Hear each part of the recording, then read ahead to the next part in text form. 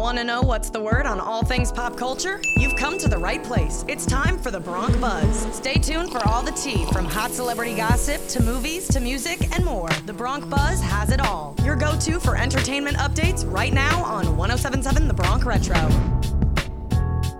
You're listening to The Bronc Buzz, your daily dose of celebrity gossip, entertainment news, and pop culture on 107.7 The Bronc Retro, WRRC2. Just 94.2 2024 Intercollegiate Broadcasting System Media Awards, including Best Online Streaming College Station and Best Underwriting Announcement.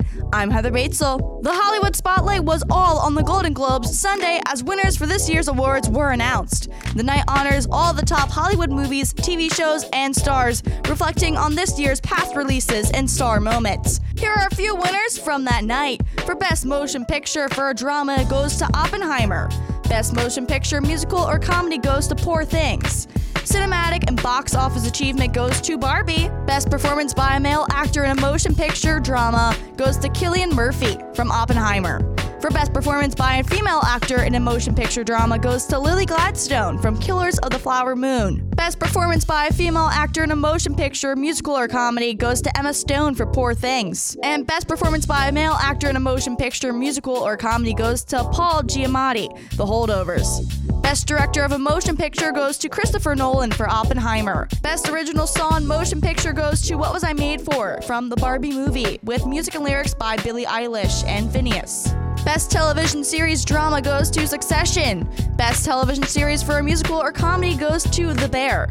For the complete list of winners, visit www.goldenglobes.com. In other news, Oprah Winfrey took the time during the Golden Globes red carpet to shut down internet rumors that there is a frenemies vibe between her and her Empire star, Taraji P. Henson. News of their dislike of each other first began after a video circulated around the internet, taken from a December 12th press op on top of the New York City's Empire State Building. The video seems to show Oprah awkwardly coming over to Taraji as they both meet each other's eyes for a moment before seemingly being interested in looking away but at each other. And the internet described the video as, if you were to share an elevator with someone you hate, this would be it. In addition to this drama, Oprah's new film, The Color Purple, has made waves as actresses from the show have expressed displeasure with the film's pay. Here's a clip of Oprah's long-awaited response to some of these claims and drama surrounding the film right now. People are saying that I was not supporting Taraji. Taraji will tell you herself that I've been the greatest champion of this film, championing not only the behind-the-scenes production, but also everything that everybody needed. So whenever I heard that there was something that people needed, I'm not in charge of the budget because that's Warner Brothers. You know, that's the way the studio system works. And we as producers, everybody gets their salary. That's negotiated by your team. And so whenever I heard there was an issue or there was a problem with the cars or there was a problem with the food, I would step in and do whatever I could to make it right. In other news, Ariana Grande, thank you. Next album, please.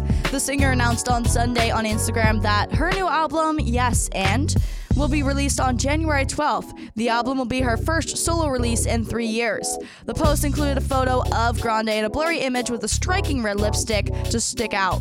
The post comment announced the album's release date, as well as a pre-save link and news of a physical CD release. In addition to a pre-save link, the singer also tagged her reported new manager, Brandon Creed. The singer also tagged a few collaborators, including Ilya Salmanzadeh, who is Ariana Grande's producer on this new album, and fans believe this may lead to some future collaborations. That's all for this episode of The Bronc Buzz, your daily dose of celebrity tea, pop news, and entertainment drama on 107.7 The Bronc Retro, your 2024 IBS Media Award nominee for Best Online Streaming College Radio Station in the nation. Stay tuned to WRRC2 for the tea on If We Win.